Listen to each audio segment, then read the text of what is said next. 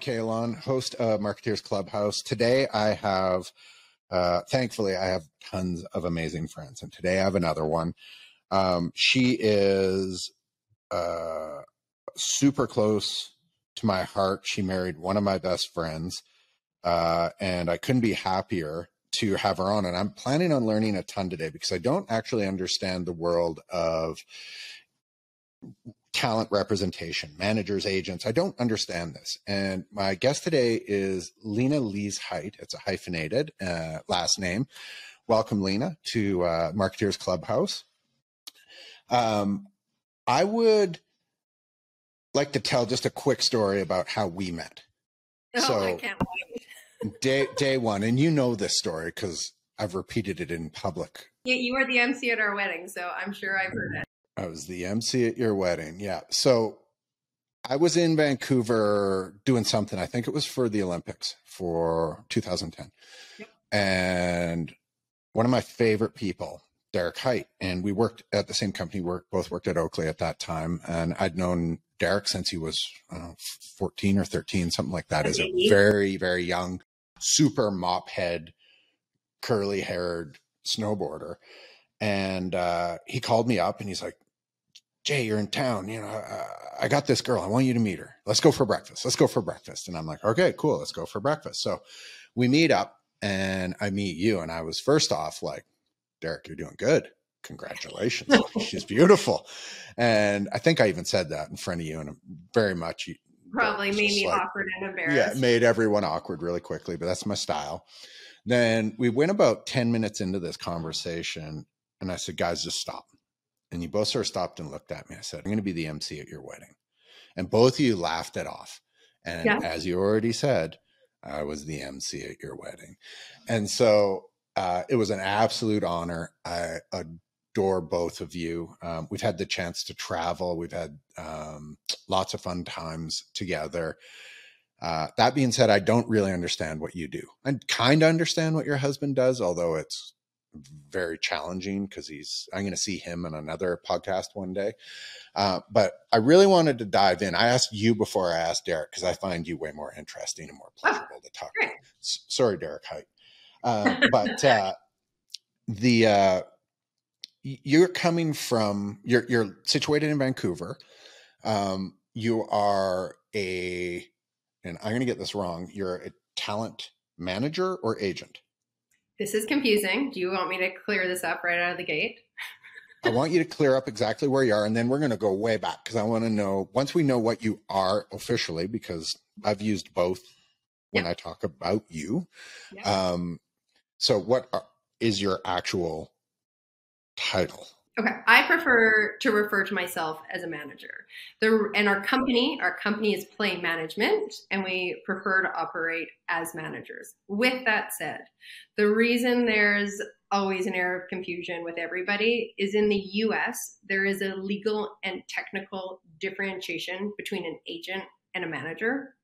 In Canada, there is not. So we can call ourselves whatever we want, given the circumstances of our client, but the sort of definitions of the two, although they have become blended in recent years and very, very similar with a ton of crossover, in earlier days in the industry, there was very much a difference between the agent who was there to procure the work and get the opportunities and negotiate the deals, and the manager was there on the team to really manage the career, what's the strategy, what's the forward-thinking approach, what the schedule, the sort of minutia and the nitty-gritty of a artist, not only day-to-day, but long-term. And so there was really a place for both, and there still is.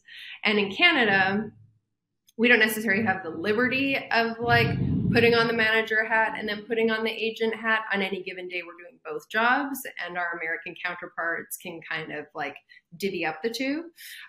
So I'm still out there hustling for my clients, getting them the opportunities, but I truly, truly enjoy the management side of it. So if you do you have, because of the difference between Canada and the US, do you have clients from the US and you have to pick what you're going to be called in the US, or do you have strictly Canadian clients? No, we have clients on both sides of the border. Majority of my roster is Canadian or dual. But even those Canadian homegrown citizens who now call LA home, sometimes I have to pick a title, sometimes I need to pick a lane, but it kind of depends on the team structure. If there's another agent in the mix, then I'll take the managerial role. If there's an LA, New York, whatever American-based manager, then I'll sort of take the agent role. And then again, you'll hear me interchange my title and say, I'm so-and-so's agent. But usually on a regular basis, I would prefer to sort of take that managerial title. Okay, so you're a talent manager in Canada, and we'll just say the bulk of what you do, we can call that. And FYI, my only real knowledge of agents and managers and all this stuff in Hollywood is from Ari Gold on Entourage, which is probably the single worst place that I could have learned how agents work.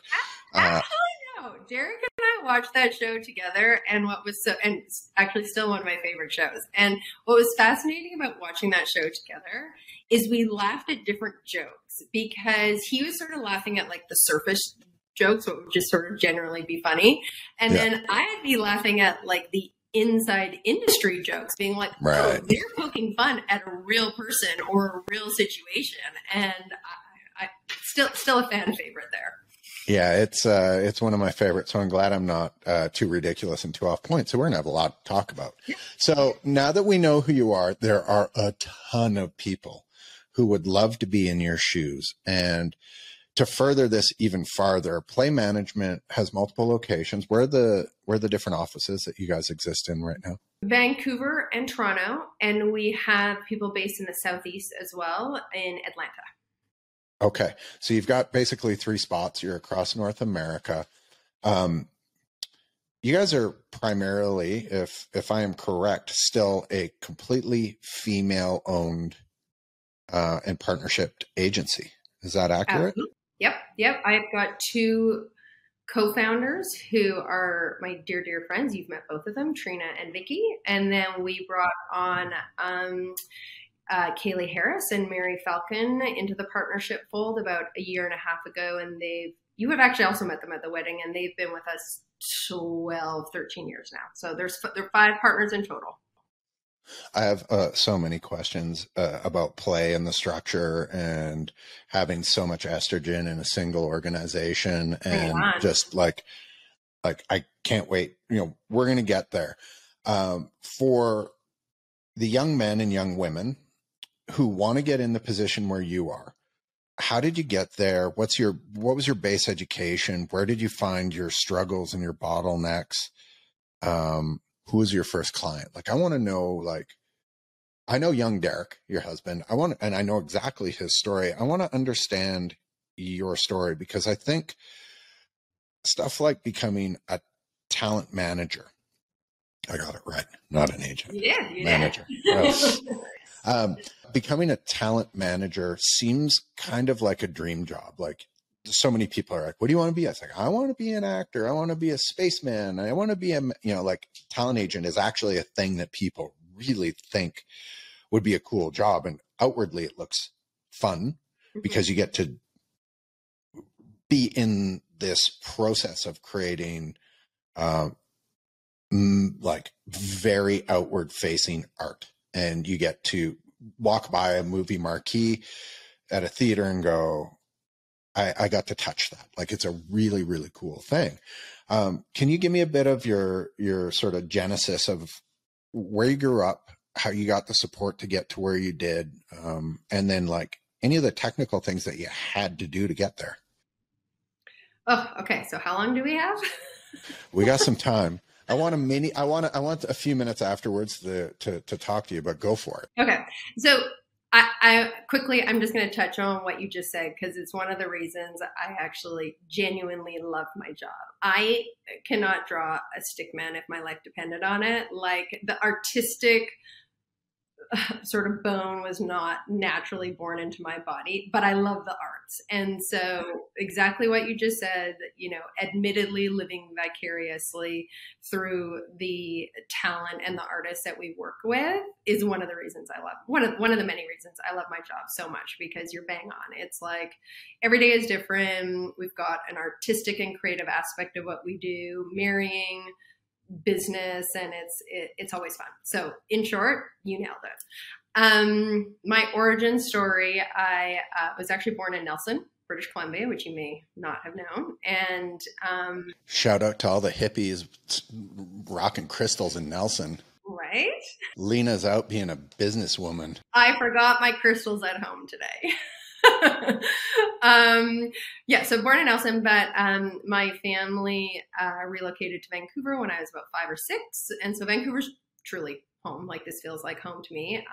It's where I currently still live, and Derek and I raise 2 children and attempting to raise children. And I found myself in the industry totally by accident. So to answer your question, I have no fancy degrees, no formal sort of training. It was a sink or swim situation, and I kind of found myself in the industry completely by accident. I didn't even know this existed. Like, when you say, like, people are out there and maybe it's thanks to Entourage, or they're like, I want to be an agent, I want to be a manager. I didn't even know this existed. So to go way back, I was a hostess at a Mexican restaurant as my high school job. After I graduated high school, I went backpacking in Australia. This would have been 99, 2000. And I came back from backpacking. I literally had $10 to my name. I was living in my parents' house. I was 19 turning 20. And I got a very corporate job. It was like so vanilla. It was like watching paint dry on a daily basis. And I was young and ambitious. And I ran into my friend, Trina, one of my co-founders and dearest friends, at the Mexican restaurant that we both worked at a few years prior. And she said to me, hey, I'm working at this talent agency. We're in desperate need of help. At that point in time, there was a strike. I want to say it was like the SAG commercial actor. It was the TV news. Wasn't it the TV writer's strike? What seems like that's almost the exact time. Yeah, it was right. It was right around 2000, fall of 2000 specifically. And there was a flood of work coming to Canada. And she was like, we're so busy. And keep in mind, this is still in the days of pagers, fax machines, all that business. And she's like, we just need someone to do anything and everything, like just answer phones. And I'm like, on one hand, I'm raised to like see something out and be loyal. And I've just taken this new job. And I'm like, I don't know. Like, I just took this new job. I feel like I should commit to it. And she's like, we always say she can sell like sand in the Sahara. And she's just like, you got to come by. Just come by. I'm like, okay. I walk in the office immediately. It's fast paced. It's young. It's just like everything that like is me. And I'm like, oh, I gave my 2 weeks notice. I'm at this new company almost immediately. And honestly, the rest is history. So Trina, and then our third co-founder, Vicky, our relationship really developed and blossomed under that roof. And we were together at that company from 2000 to 2006. It was a bit of like right place at the right time. I got a few promotions because there was some sort of internal personnel movement, and obviously, like, I was just hungry and excited and a hard worker, and not necessarily rocket science, but just hard work ethic. And I was clearly there to perform and learn and all that good stuff. And it became clear sort of somewhere in 2005 that our interests were not necessarily aligned with the owner of that company. And we started to make some sort of dream up some changes and plans to depart, which we did in January 2006. So the ladies started scheming. Yeah. Like kind of like Jerry Maguire style. We're like, we're leaving. Who's coming with us? Oh my God. But I love it. In that day, like, we're in our 20s. We don't know much about operating a business. We had, saved a bit of money and like done a bit of homework, but like it was a little bit like, okay, let's jump off this cliff and see what happens. And fortunately, a lot of our clients saw the vision. We had a lot of our clients decide to make the move with us. And so that was January 2006. And fast forward, and there was just the three of us and an assistant in the early days. And fast forward, and there's 17 of us across 3 cities now. What would your client roster sort of number be between, I know you guys do voice acting and you do youth, and I'm sure you guys have a few other different sort of areas. Yeah. What's a roster at a sub 20 person sort of 20 person agency spread across North America? Like, what's the number that you guys would have approximately? Like, I'm sure you have hundreds of people that you service. I mean, between all the departments and between all of the agents, we'd be in the hundreds. But I think I could say more accurately, each of us like to sit around 40 or 50, give or take. I see that being like, I know because I've had to manage things. 40 is a lot of individual interests to manage. So to cut this really short and to put this in terms that everyone know, you worked your way up from the mailroom to get exactly where you are, and you had to do it with your skills to do it. I know you well, and your empathetic nature is something that I noticed immediately. Like you really do have a way of understanding what's happening with people without anybody actually vocalizing it. You're really good at that. I'm assuming that there's like core skills that you and Trina and everyone would have that they might be slightly different, but I would assume that that's one of your superpowers. And that's probably, like I'm assuming, and I don't want to let all the cats out of the bag here, but is that something like that you lean on? Like when I look at you, I go, I think she'd be so good at that because she would understand exactly how I'm feeling, how to break the news, how to do these things. So a lot of it is like, it's so emotional, whether someone gets a job or doesn't get a job. I'm assuming it can be just absolutely soul crushing for these people. No, there's been tears on both ends, like the best news of the year and the worst news of the year. There's tears associated with the wins and the losses for sure. There's no question. And I think, we talk internally. Trina, Vicky, Kaylee, Mary, and I all have such different strengths and such different weaknesses. We're so lucky in our partnership that we have magically, and a lot of it is luck, found a way to complement each other's strengths and weaknesses. And that's a bit of a different topic in terms of the way we run our business. But I think what's interesting and what reflects in our rosters is we have very different clients because of the way we operate. Like, although the company might have sort of our general vision and approach to how we do our business, each of our individual rosters are very different because I think each of our personalities attract different types of people. But yeah, I know, like, I like to listen. I like people. You're right. I think I am empathetic, and I can bring that to the table, I think, in a very hard-edged industry. Our clients are going out for job interviews on a daily and weekly basis and usually getting a no. Like, imagine what that feels like. You terrible. go for 50 interviews in a month, and most of those are going to be no. You might be lucky if there's one yes. And so you're dealing with people who have to have very thick skin, but at the same time, they're humans, and they're going to have hard days, and they're going to have hard months, and they're just gonna be like, Lena, I don't know about this. Like, really, I'm putting my best foot forward every day, and this is it. So yeah, I think love for people and humans in general lends to my job on a daily basis. I could only imagine, like, there's certain people, like, I don't want an Ari Gold. I don't want that. I want someone that's going to understand why I'm crushed at a certain point. And some people do. Like, some people want that tough love, and some people want that, like, hustle. And, like, again, like, those might not necessarily be my clients. My approach to this is going to be different than the Ari Golds of the world. Yeah, and thankfully, because I like you as you are. From brand development to simple market executions, 54 Blue helps brands of all sizes grow with sustainability in mind. Their full-stack range of services include print, fabrication, design, web, interactive, content marketing, brand consulting, creative strategy, and more. Join some of the world's largest brands and lean on 54 Blue for your next go-to-market. Visit 54blue.com for more information.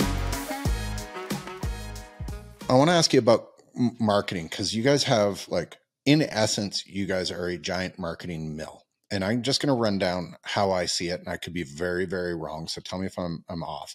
You guys would have to market to potential clients. So you would have to have some form of outbound and inbound way of receiving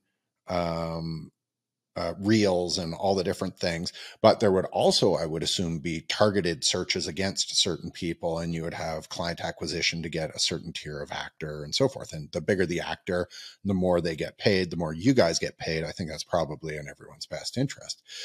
You guys also have to market play management as a business and as an entity in the world. So you need, the industry needs to be aware of you, outside of the industry, kind of whatever. My mom doesn't need to know who play management is, but the places that you are seeding actors into and all of that groundwork to be like, oh, I know this person there, they're going to be in this casting, this, we've got a good shot. Like, these would all be relationship and all marketing in the end. Some of them turn into very great personal relationships, I'm sure, but most of them start off as marketing. You then would have your actors getting in a role, and then the marketing happening from the studio, if it's lucky enough to be a large thing, or a large, Broadway thing or whatever.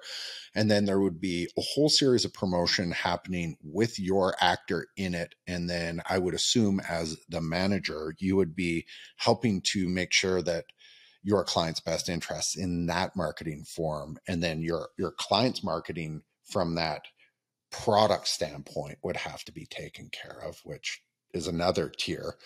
And then as a manager, not as an agent, you would also be like tracking these guys, all the guys and gals, social media. What are they doing on Facebook? What are they doing here? You can't do this. You can't do that. We need to book you at a personal appearance here. We need to, keep you hot and move you through these different tiers. So it's funny, because when I first asked you to do this, you said, I don't think I've got anything to talk about. Yeah, I'm like, what do I have to do with marketing? But Yeah. as summarizing this, I'm thinking yes. Yeah, it literally is all marketing. And you guys sit in the middle of negotiations, and then you sit as sort of the stewards of these personalities to make sure that they get treated right, so they get maximum growth. And that maximum growth from an empathetic side is for the person, from a business side as play management is income. And you guys want them, like, every, if it's 50,000, that's great. If it's $100,000, well, that's double, and double is great.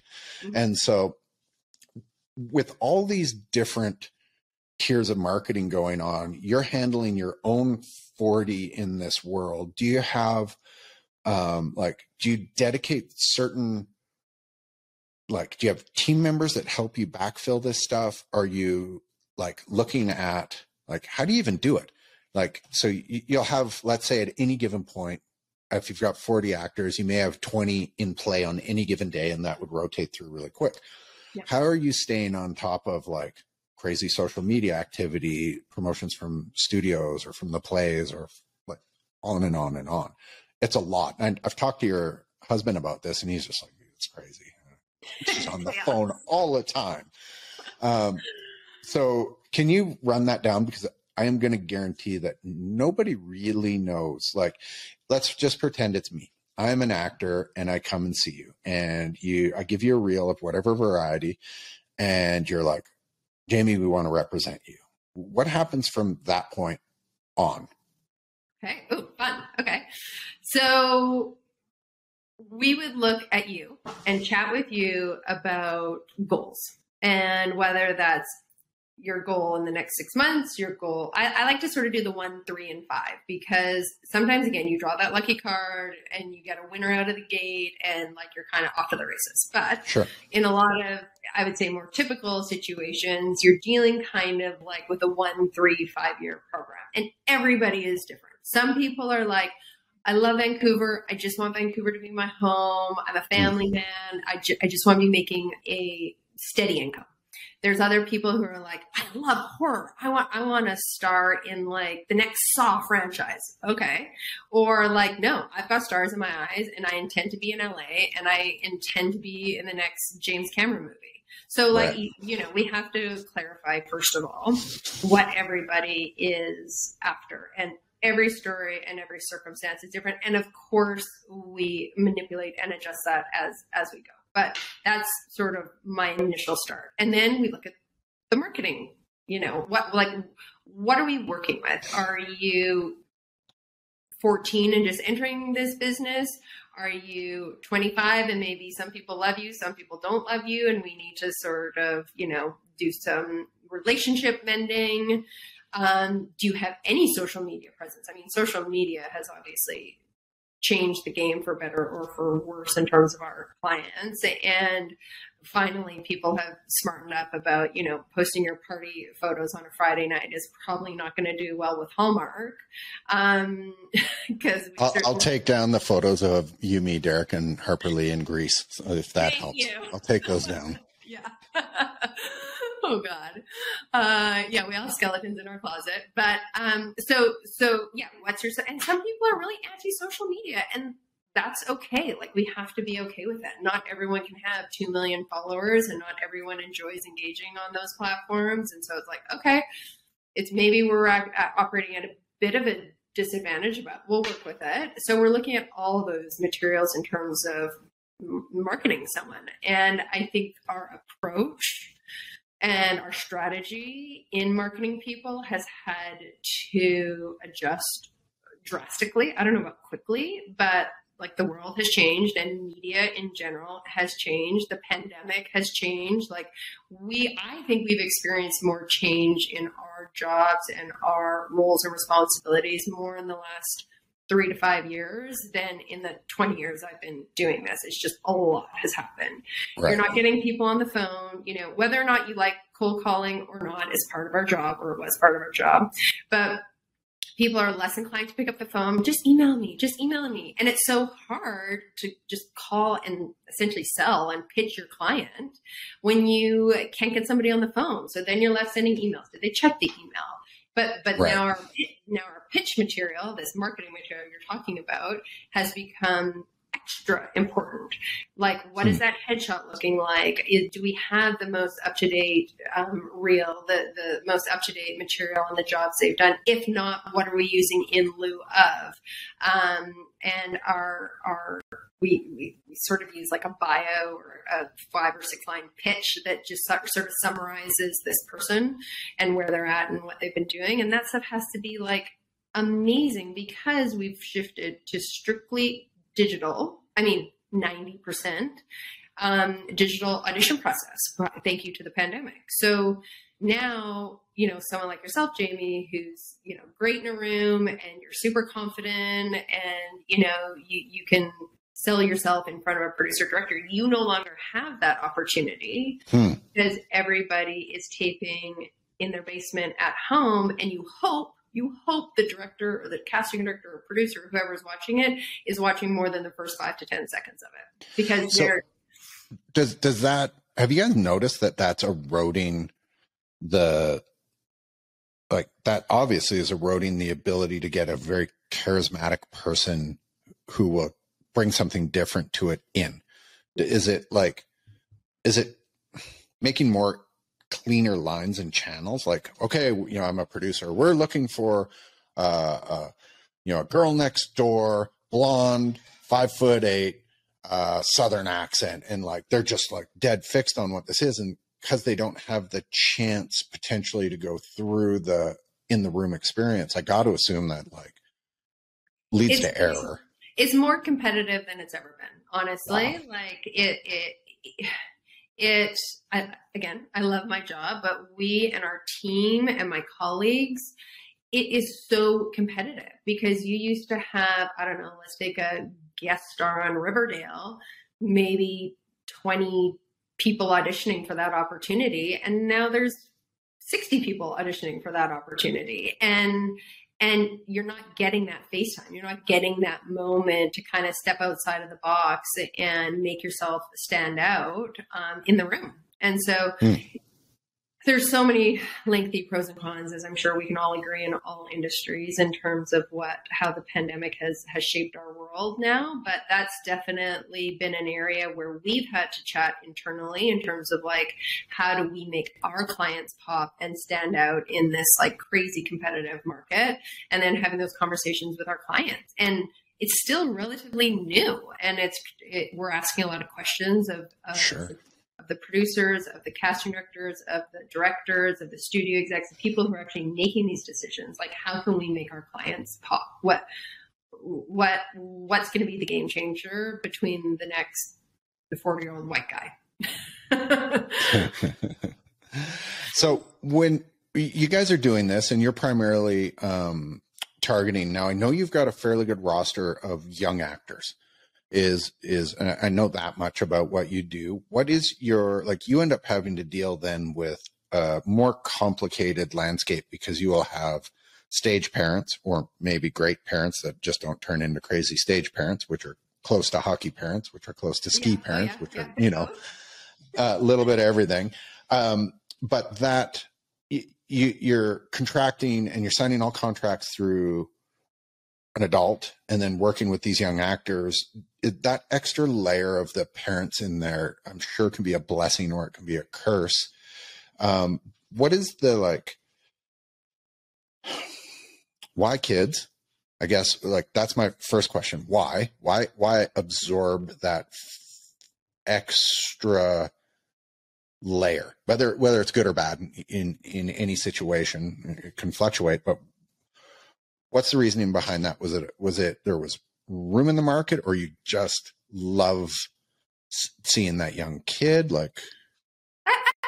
A bit of both. There's definitely joy in that. I mean, there's certainly challenges dealing with, families and family dynamics, but it's less it's less competitive, based on what we were just talking about. It's much easier to have a really interesting, cool 15-year-old kid pop versus the 30-year-old female who's been at this for so long, and she is the blonde-haired, blue-eyed girl next door with the Southern accent, but she's got 1,000 competitors out there. My 15-year-old does not have 1,000 competitors out there. Right. So we're narrowing the margins, and interestingly enough, I started with kids, but all my kids are adults now, and I have a handful of kids, and I really enjoy from where I'm at in my career. I really enjoy that process. I tend to pick and choose very carefully the families I work with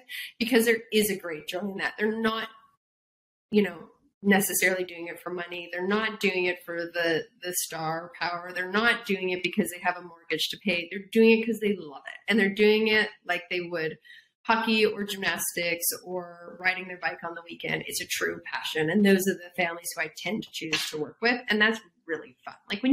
I called a girl last week. There were tears. It was the cutest phone call ever. She's screaming in the background. Those are amazing phone calls. I don't care if I make $15 on that. I've just made some 13-year-old girl's year. That's fun. That is fun. And it's got to be fulfilling on so many different levels. We're not here for the high rollers, snooty wine critics, or long-haul collectors, but we do think it's about time wine cellars turned into swoon-worthy works of art. Our experienced designers will bring your dream wine cellar to life, fitting any sized space and aesthetic requirements in your home. Our craftsmen carefully hand-build your cellar to give you a wine storage space that really feels like you. Visit themoderncellar.com for more information. Speaking of the talent that you currently have, what are what's in production that you can talk about that you have some actors in? What is recently released in the last year or two? What are, some of your biggest successes? I don't know if you want to bring up, like, if you can go into anything that's in that world, but I know that you've had some actors placed in some great movies and productions and stuff. So do you have anything that you want to reference through that and sort of shout out any of your people? I would love to talk company-wide, because I think that the reputation of our company has truly been based on our team approach. And whether it's my roster or one of my colleagues' roster, we've got so many people out there doing amazing things. And there's a handful of things right now in the forefront that are like super exciting. We have a handful of people in the mix for Oscar-nominated films, which for a Canadian-based firm is like really exciting for us. Amazing. Trina has a client by the name of Danielle Deadweiler, who will likely get a nomination for Best Lead Actress for her performance in this movie called Till. And Mary, my colleague, he's originally hailing from Vancouver, a young Vancouver boy by the name of Gabe LaBelle, who plays the young Steven Spielberg in The Fabelmans.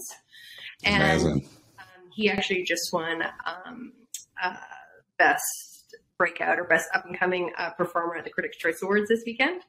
And obviously, anyone attached to a Steven Spielberg film is exciting, let alone when you're playing the young Steven Spielberg. Yeah, no doubt.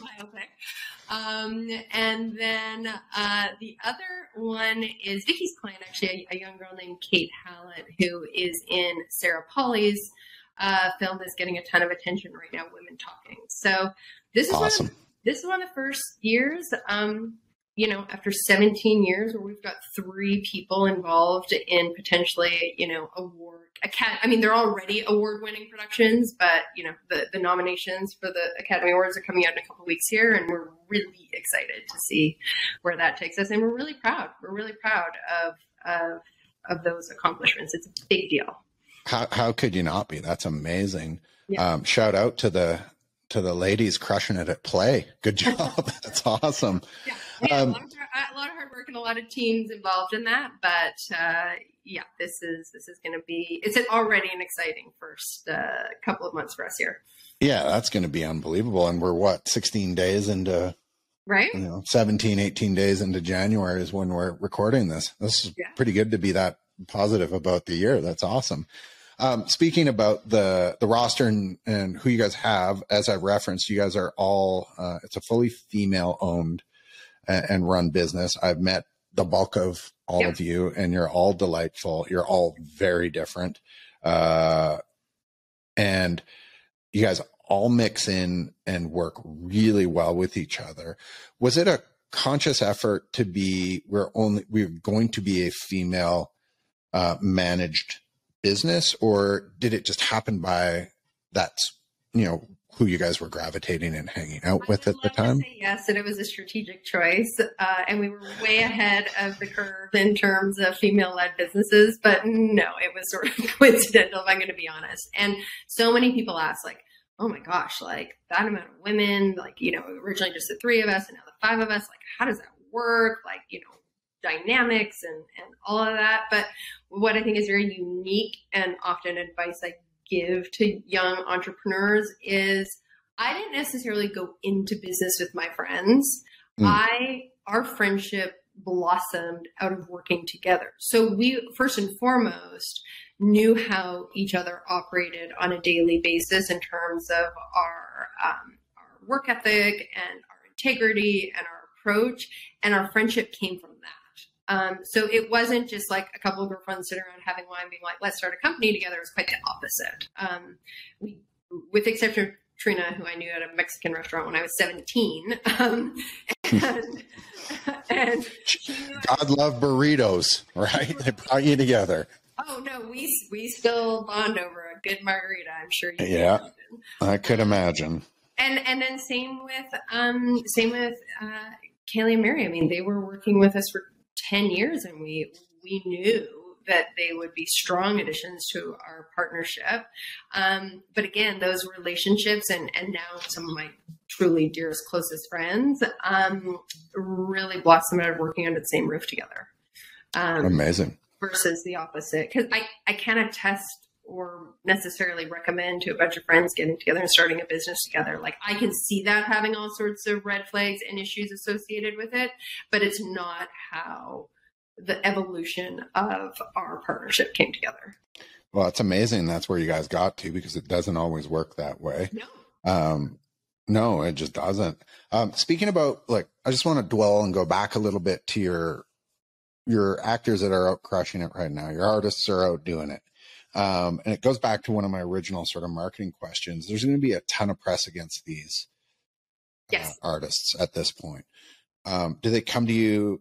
Like, how do you guys help your artists manage that? And then do you guys have like a little bit of wiggle room? Do you get like, does the studio, and I know the answer is probably no, but does the studio come to you and go, hey, we're going to be focusing on your actor for the next, like, big sort of tranche of marketing, here's the 4 photos we're going to do. Which one would you like? Like, do you get optional things here to help guide the growth of your artists? It's more collaborative than that. And to be honest, when we've got clients, even a series lead on a Hallmark show, we're bringing a publicist onto the team. Like, there's no question.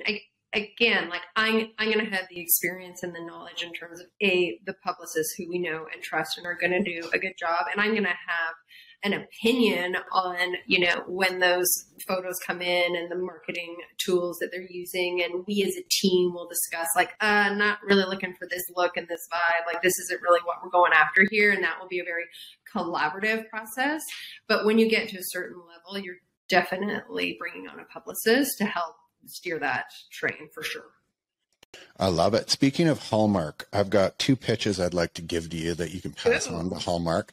First one is obviously a Christmas movie called Flipping Over the Holidays, where a sexy, construction guy is working and he's flipping a house with his friend who's a female, and they're friends but not dating, right? And it just sort of goes awry. They hate each other and they're back in love, but it's like, just imagine House Hunters with Hallmark. It's going to be beautiful. Flipping Over the Holidays. My second one is called X-Mess, and it's like motocross, but Christmas, and it's all extreme sports. Well, look, Hallmark's taking on a whole new brand themselves. You might have something there. I pitched, I think, because I had an elbow surgery. I think I showed you, there's one of the elbow surgery scars at Christmas. And so I sat on the couch eating, I didn't want to take the hard drug. So I sat and I ate weed gummy bears because it hurts like hell for days and days and days. And I literally probably watched 5 or 6 full days of Hallmark Christmas movies. So I've got a lot of pitches in this genre. Okay, well, 2 things. First of all, I guarantee you would have watched like a large handful of our clients, because Hallmark loves shooting in Canada. You probably start to recognize a lot of the same locations. So between Toronto and Vancouver, it's a staple for us, and I'm very grateful for them. And second of all, you figured out the equation pretty quickly. Like, it's formulaic. It's amazing. And the actual good ones are great. Like, if you're just sitting there watching something for entertainment, there's nothing wrong with those love stories. They're great. Yeah, they're fantastic. They're real feel good. Well, if we can talk offline after Oh my God, I'm such a knucklehead. Okay, so you touched on the next thing I want to ask you about. So you're sitting in Vancouver right now. I'm sitting in Calgary, Alberta. They just released a TV show called Last of Us, which is HBO's most expensive show that's ever been filmed. It is their largest production ever done. And it is centralized and filmed in the Alberta, BC, Toronto Vancouver, but primarily, I believe, Alberta was its majority main home. And God love them. The first episode was fantastic, and it's Calgary. It doesn't look like a wasteland. They did a great job of making it look like a wasteland. And some people might call Calgary a wasteland, but it's my city and I love it. But thanks for that. Thanks to them for bringing this through. I know that Derek and his company at RVRD, Revered Cinema, right up behind me. They had a social post where they got to shout out some of their work that went on there. The heat. So the business in Canada is only growing. And I know that Vancouver's loosely referred to as Hollywood North, I believe, is kind of like the kitschy sort of thing. Are you like, this can only help your business? Like, this has got to be so ridiculously exciting for you guys, because there would just be an ocean of film work happening. What does that future look like? And this is more of a general industry question. Why is Canada doing a good job of marketing itself to Hollywood and New York, wherever the productions are coming from? How are they doing such a good job of dragging them up? What's the spin? Well, I mean, for decades now, since the 80s, there's been tax incentives, right? You've got provincial and federal tax incentives. And then, although over the years we've seen it dip and we've seen it plateau, but the currency exchange, right? Like, you're talking multi-million dollar budgets. I mean, The Last of Us is just like next level. And tax credits aside, you take 25 to 30% and add it to your budget with the currency exchange. That's appealing. And so that's where, to my knowledge, in sort of the late 80s, when they were shooting 21 Jump Street on the west side of Vancouver, that's sort of where Johnny Depp, yeah. But in addition to that, in recent years, talk about reputation, like the infrastructure, the crews get worldwide recognition for their abilities and capabilities. The infrastructure in terms of the studios, the state-of-the-art studios being built. Edmonton has a huge new one, actually. I believe that's right. Yep.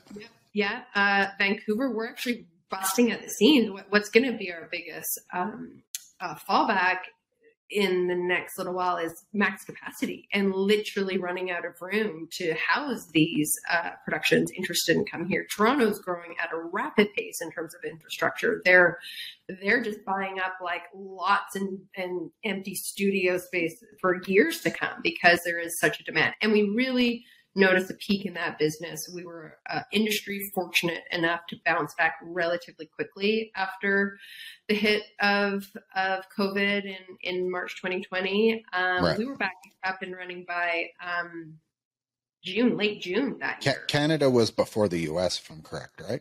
100%. Way before. Yeah, way before.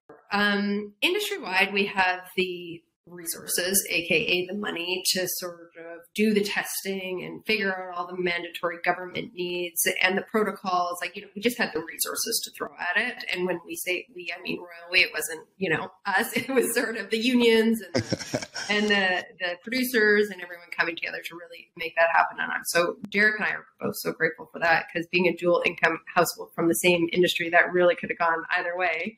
Yeah, that I had a couple of great conversations with Derek, where he was just like, he's an optimist beyond optimist in lots of situations. No, it'll be fine. It's this. And he was spinning like a top, but in behind that, I could see the holy shit. One way or the other, but we course corrected very quickly. And if you recall, the numbers were just like out of control in states like California and New York. And our number, I mean, we simply don't have the populations to begin with.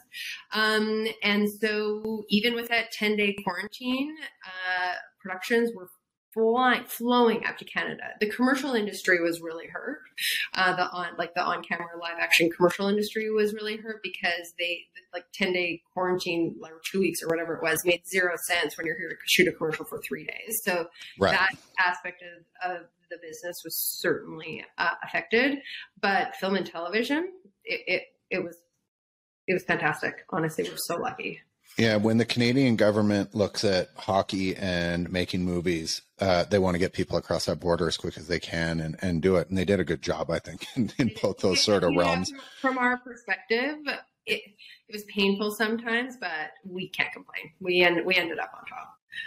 Yeah, and very much so. Both of you are, I don't want to dwell on Derek's company because this is about Lena, but I know both of you are exceedingly successful, and you guys have not even bounced back. You guys just kept accelerating out of that, which is unbelievable. We were Yeah, well, no, it's funny, actually. Sure, you can say that, but I actually don't believe that. You guys worked hard, and in the background, and it's the same as my company. Like, all my companies accelerated out of it. And it wasn't because we sat back and went and fooled around. No, me and my partner, Mark, and me and Greg, we dug in as hard as we could, and we went and prospected, and we went and created new divisions, and we just went hard. Yeah. There was no days off in COVID. No. I were not people doing puzzles and drinking wine at 3:00 in the afternoon. Like, that shit was driving me crazy. I was like, who are these people? This is like madness. So no, that was not me.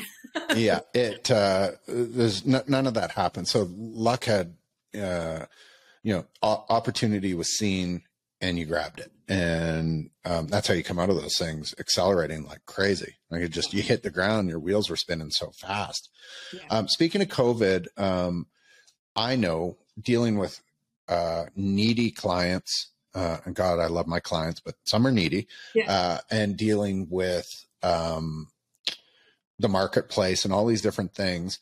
I found I could work remotely pretty easy. We were already in Calgary with the business I do. We're doing marketing for clients all over North America.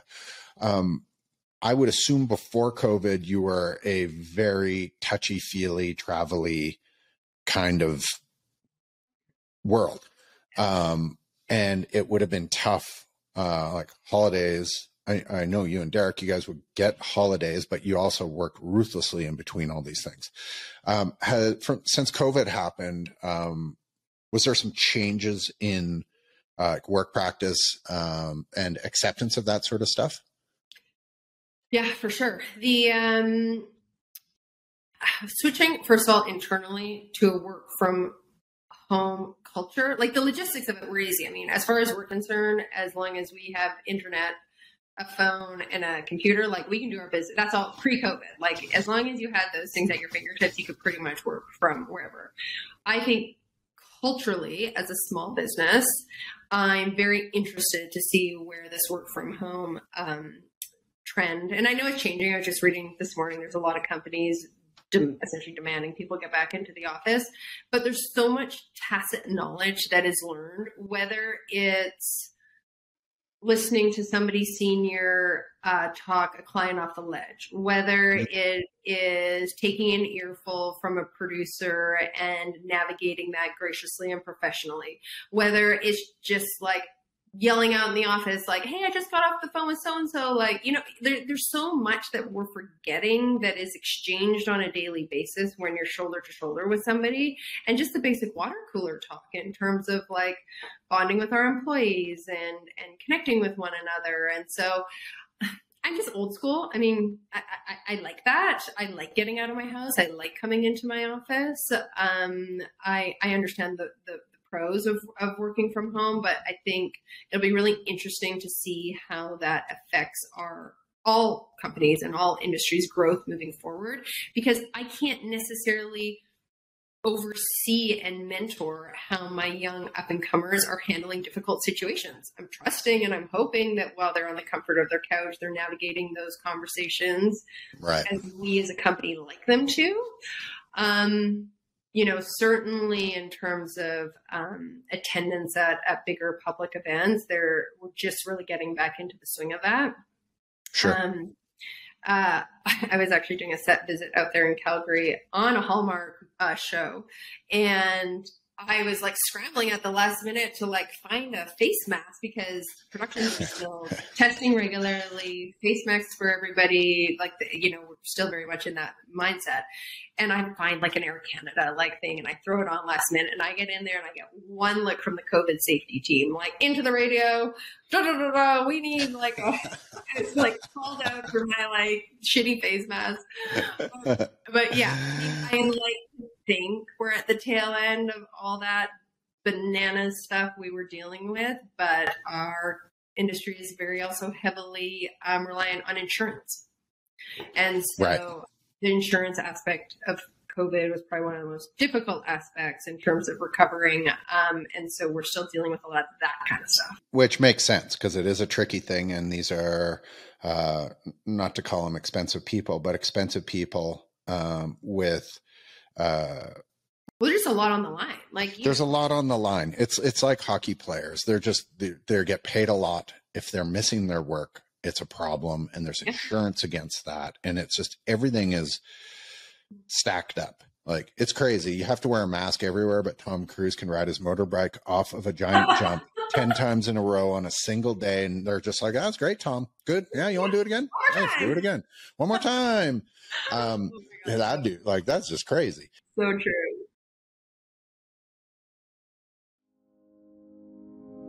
Does your brand need some help in the trade marketing department? Manage your sales tools with Regulator's easy-to-use features. Whether it's fixtures or displays, POP, custom art or promo products, you can submit single or bulk orders for all your locations within minutes, using a simple, streamlined process. Deliver content, manage your budget and view the market, all from the palm of your hand. Move up to 10 times faster than your competitors and capture all the opportunities that put your brand on top. Visit brandregulator.com for more information. So technically, digital actors are a thing. This is one of the last things I want to dig into. And because I don't understand it. I saw Avatar the other night, and there's like, it's obviously a ton of CGI layered over top of actors, and it's well done, and it is what it is. That being said, I believe that movie is solidly an hour too long. However, I literally have an AI platform that I can type a script into, a paragraph into, and an AI actor reads it back to me. And it is evident that it's an AI actor. Okay. However, if like on first pass, if I showed it to my mom wouldn't think so. She would be like, she'd be like, oh, okay. Like, and no offense to my mom, but like, if you weren't looking for it, there's some issues with the speech. There's some, cause it's an AI generated speech, but it's like, it's really good.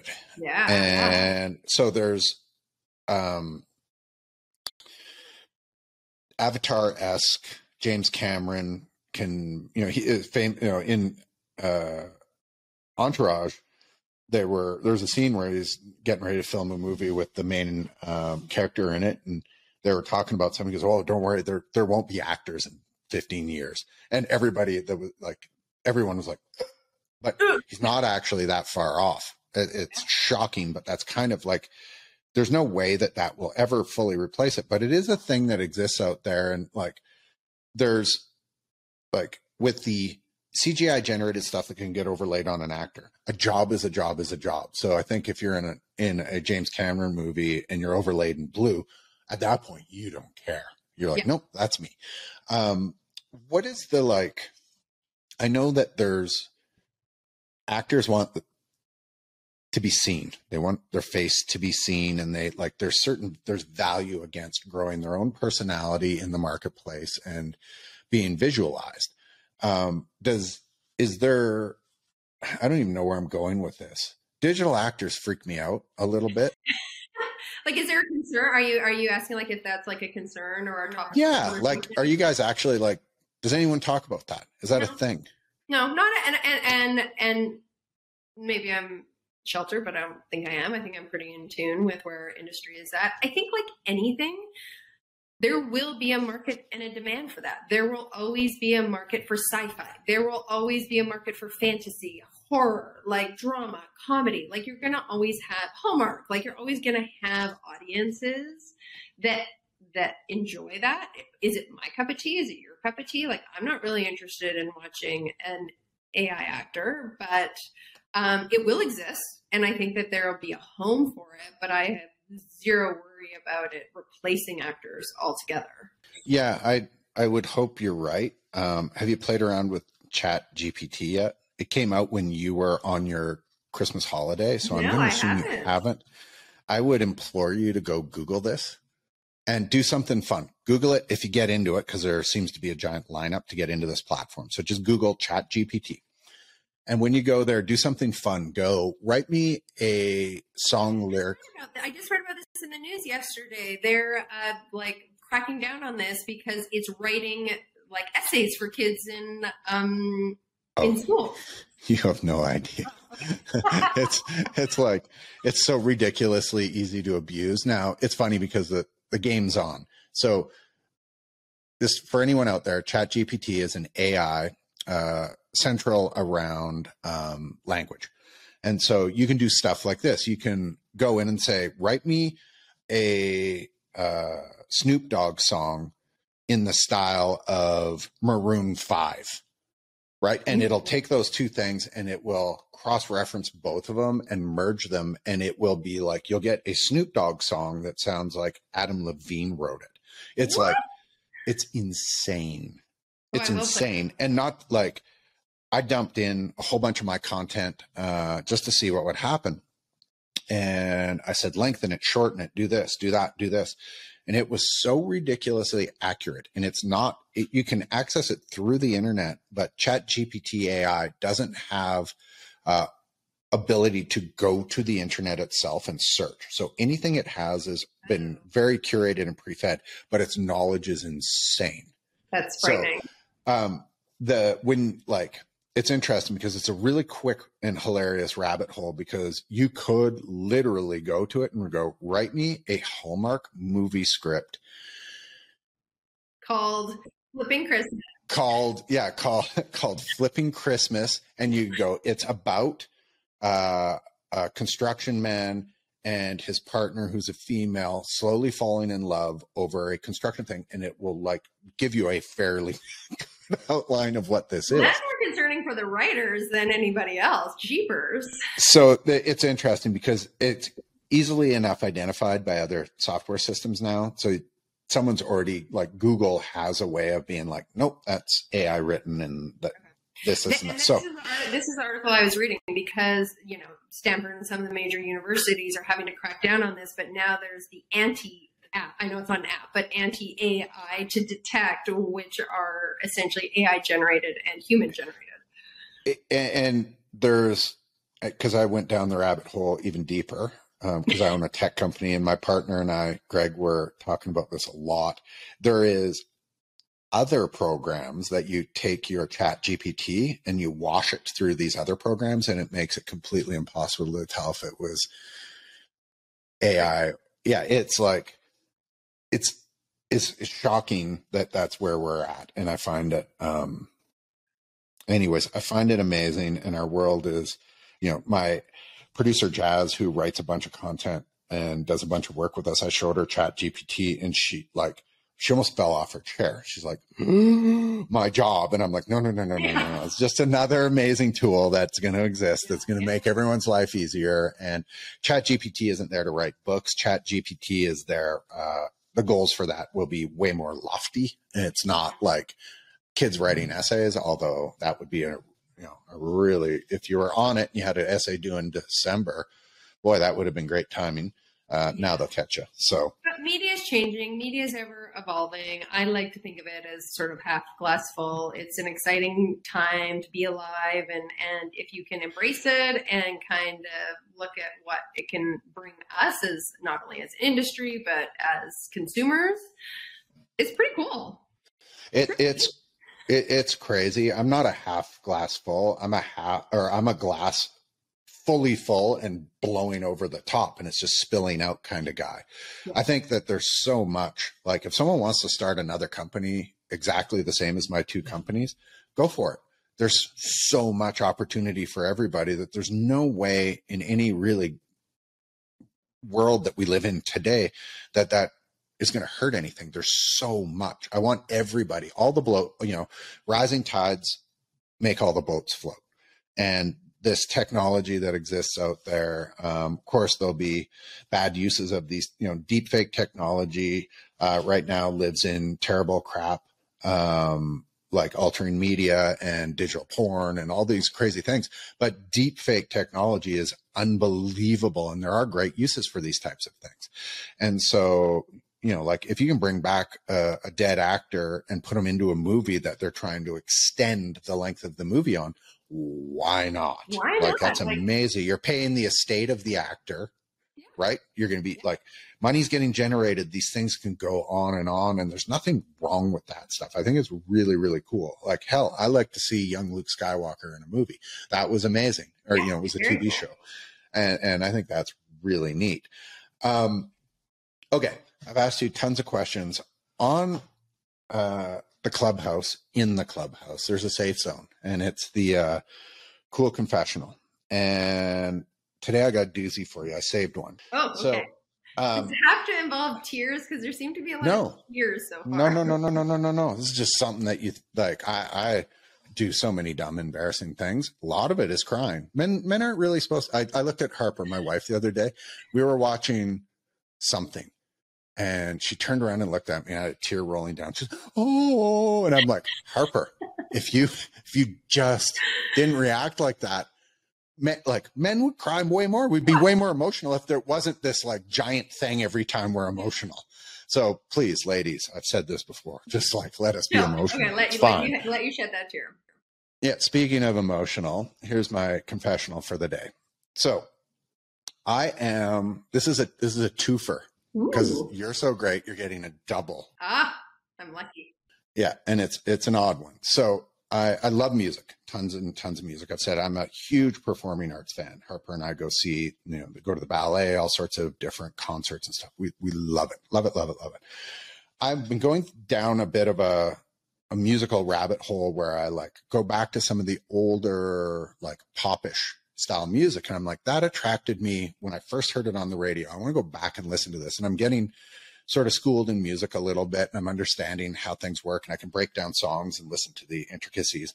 And this is the 2-4. I am super, super in love with a song from Train called Drops of Jupiter. It was a monster hit. Okay. Monster hit, Drops of Jupiter. And it's even more embarrassing. It's an interesting song. I was like, I don't know why I'm attracted to this. It's like this crazy pop song. Right. I looked into it, and when you listen to it on the surface, it's a song about sort of jilted love. Okay. Right. And you dig into it, and it's not about jilted love. It's about the songwriter, Pat Monahan, had a dream just after his mom died from cancer, and it was his mom's ghost traveling around the stars and coming back to him and judging him as a person and his internal self-worth of being not good enough in the world. And it's really did go down the music rabbit hole. Holy smokes. It's like stunningly beautiful. Not only is it actually an amazing composition in the world of pop music, it's beautiful. It's like really, really an interesting song. Now, the twofer, the version of it. No, that's the start. Now, the version I really love of that song is a live version from Taylor Swift. Oh, good old T-Swift.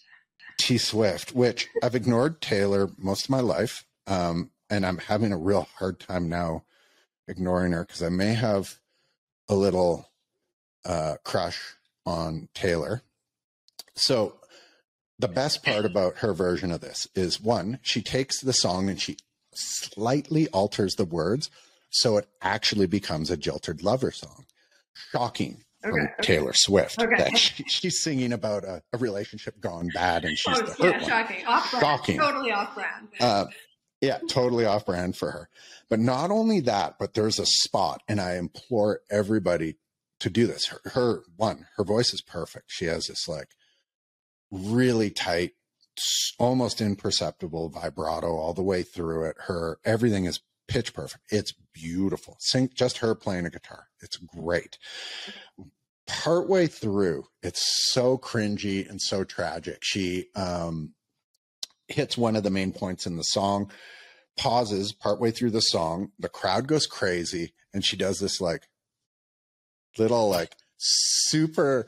Oh, no one can. Well, unless people are watching, but if people are listening, they can't see what you just did. This little, it's this like, yeah, it's this cringy little, I'm so fucking awesome, and I know it, Taylor Swift look. And it's funny because it's so bad, but it makes me like her more. And that is like, it's unbelievable because it like, just like, I don't give a fuck kind of woman. She was like, yeah, look at what I'm doing, people. That's exactly it. And but it's just like, not only did she change the song, which she does a beautiful version of it, she makes it hers. She throws in this like little tiny cringy thing, which is like super quick. But it's driven me down the Taylor Swift, even though I know that she is like somehow massively unlovable as she can't keep a boyfriend, whatever the problems with Taylor are. Right. Oh my God. The attraction level that gave me was like off the chart. I was just like, I got to listen to more of her music. So anyways, I'll be listening to that song on the way home and I'll report back. Yeah. I want you to watch it on YouTube and see that little cringy moment, because somehow it just makes it so much more Taylor Swift. It's amazing. And then second of all, now I'm just picturing you getting like hyped to get on the tennis court or on the bike trail, and you're going to be like jamming out to Taylor Swift. It's I'll be real clear, on the bike, it's Jay-Z all day, forever. All right, fair. All day, every day. Taylor makes it into well, there's a lot of really random playlists. If anyone ever jumps into my headphones and grabs them, it's might be shocking what I listen to. And more of that will get released. So that's my my absolute cringeworthy, no tears, just a straight up. Okay. I love Trains, Drops of Jupiter, and even more love it live from Taylor. Okay. So embarrassed. Anyways, stripping off everything that anyone could hold against me. What do you got for me? Do you have anything for me in the confessional today? Well, I was actually talking to Derek about this, and I was throwing around a few. I mean, him and I have known each other 20 years, so there's not a whole lot that he doesn't know about me. But did you know that I was raised on a hippie commune? No, but that's so awesome. And it somehow doesn't surprise me, but it so surprises me. It's awesome.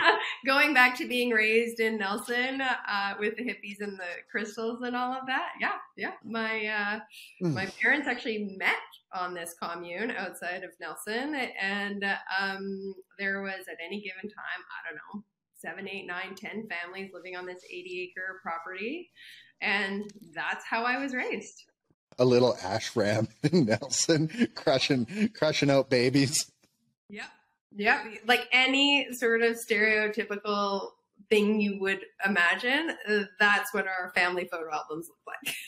Oh my God. So if nobody knows, Nelson, BC is a stunningly beautiful little town nestled in between a bunch of monster mountains.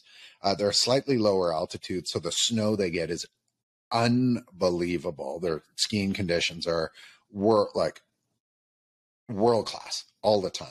Yep. But it is like, if you've ever been to Sedona in the US, it's like Sedona. So like it is brimming with aura readers and patchouli and crystals. And like, I can only imagine legalized weed in Nelson is like literally rolling down the streets on carts at this point. Or even a joke. It's unbelievable. But it's an absolute place that I think everyone should go and visit, because Nelson is stunning through that area. And I grew up in a little community called Winlaw, and there are a couple of random people that have actually kind of come out of that community in terms of the film industry, but it'd be hard to find on a map. But yeah, that's my little cool confessional for the day. I love it. I can't wait to have your husband on and get his, because he has lots of things in life to be embarrassed about.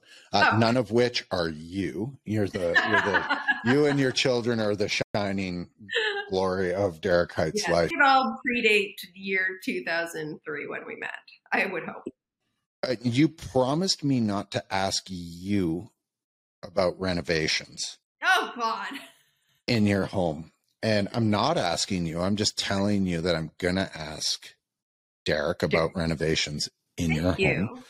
And it'll be a very interesting conversation. Derek is, I don't even know how to say it. He's insane. DIY, and he takes so much. I give him credit. He takes so mumuch pride and so much joy. And to his credit, he's actually quite skilled at it. No. But you missed one. He takes.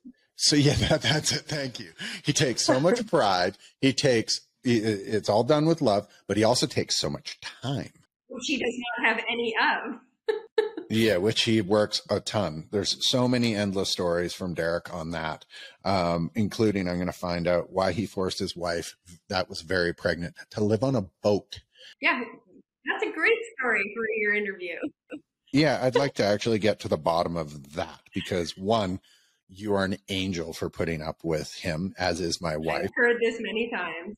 Yeah, both of you know that you are, which is problematic for us because if you know you're angels, it's hard for us to pull anything. So anyways, God bless you and everyone that exists around you because you have made my life better. Lena, thank you. Well, I wish you guys were closer. I wish we were all closer to each other. I miss you guys. Yeah, we will enjoy a summer on a tennis court somewhere once my elbow heals and you get a few minutes to travel. We'd love to have you out to the ranch. Thank you for answering all my silly questions. I know a lot more about what you do and how you do it. And I think everybody out there will enjoy it. I think there's probably a ton of young women that would be super inspired on how you've moved through it, how you do it with such grace. You don't have to be, you're the exact opposite of a ball busting businesswoman. You do it with grace and kindness. And I've seen you be tough, but like you're with love, love. You move with love. Thanks for being on, everyone. Thanks for joining Marketeers Clubhouse. We'll be back with another episode at some point. Probably in the next couple of weeks, we'll be releasing another one. Lena, thank you very much. It was a pleasure. Thank you. Really fun. Take care.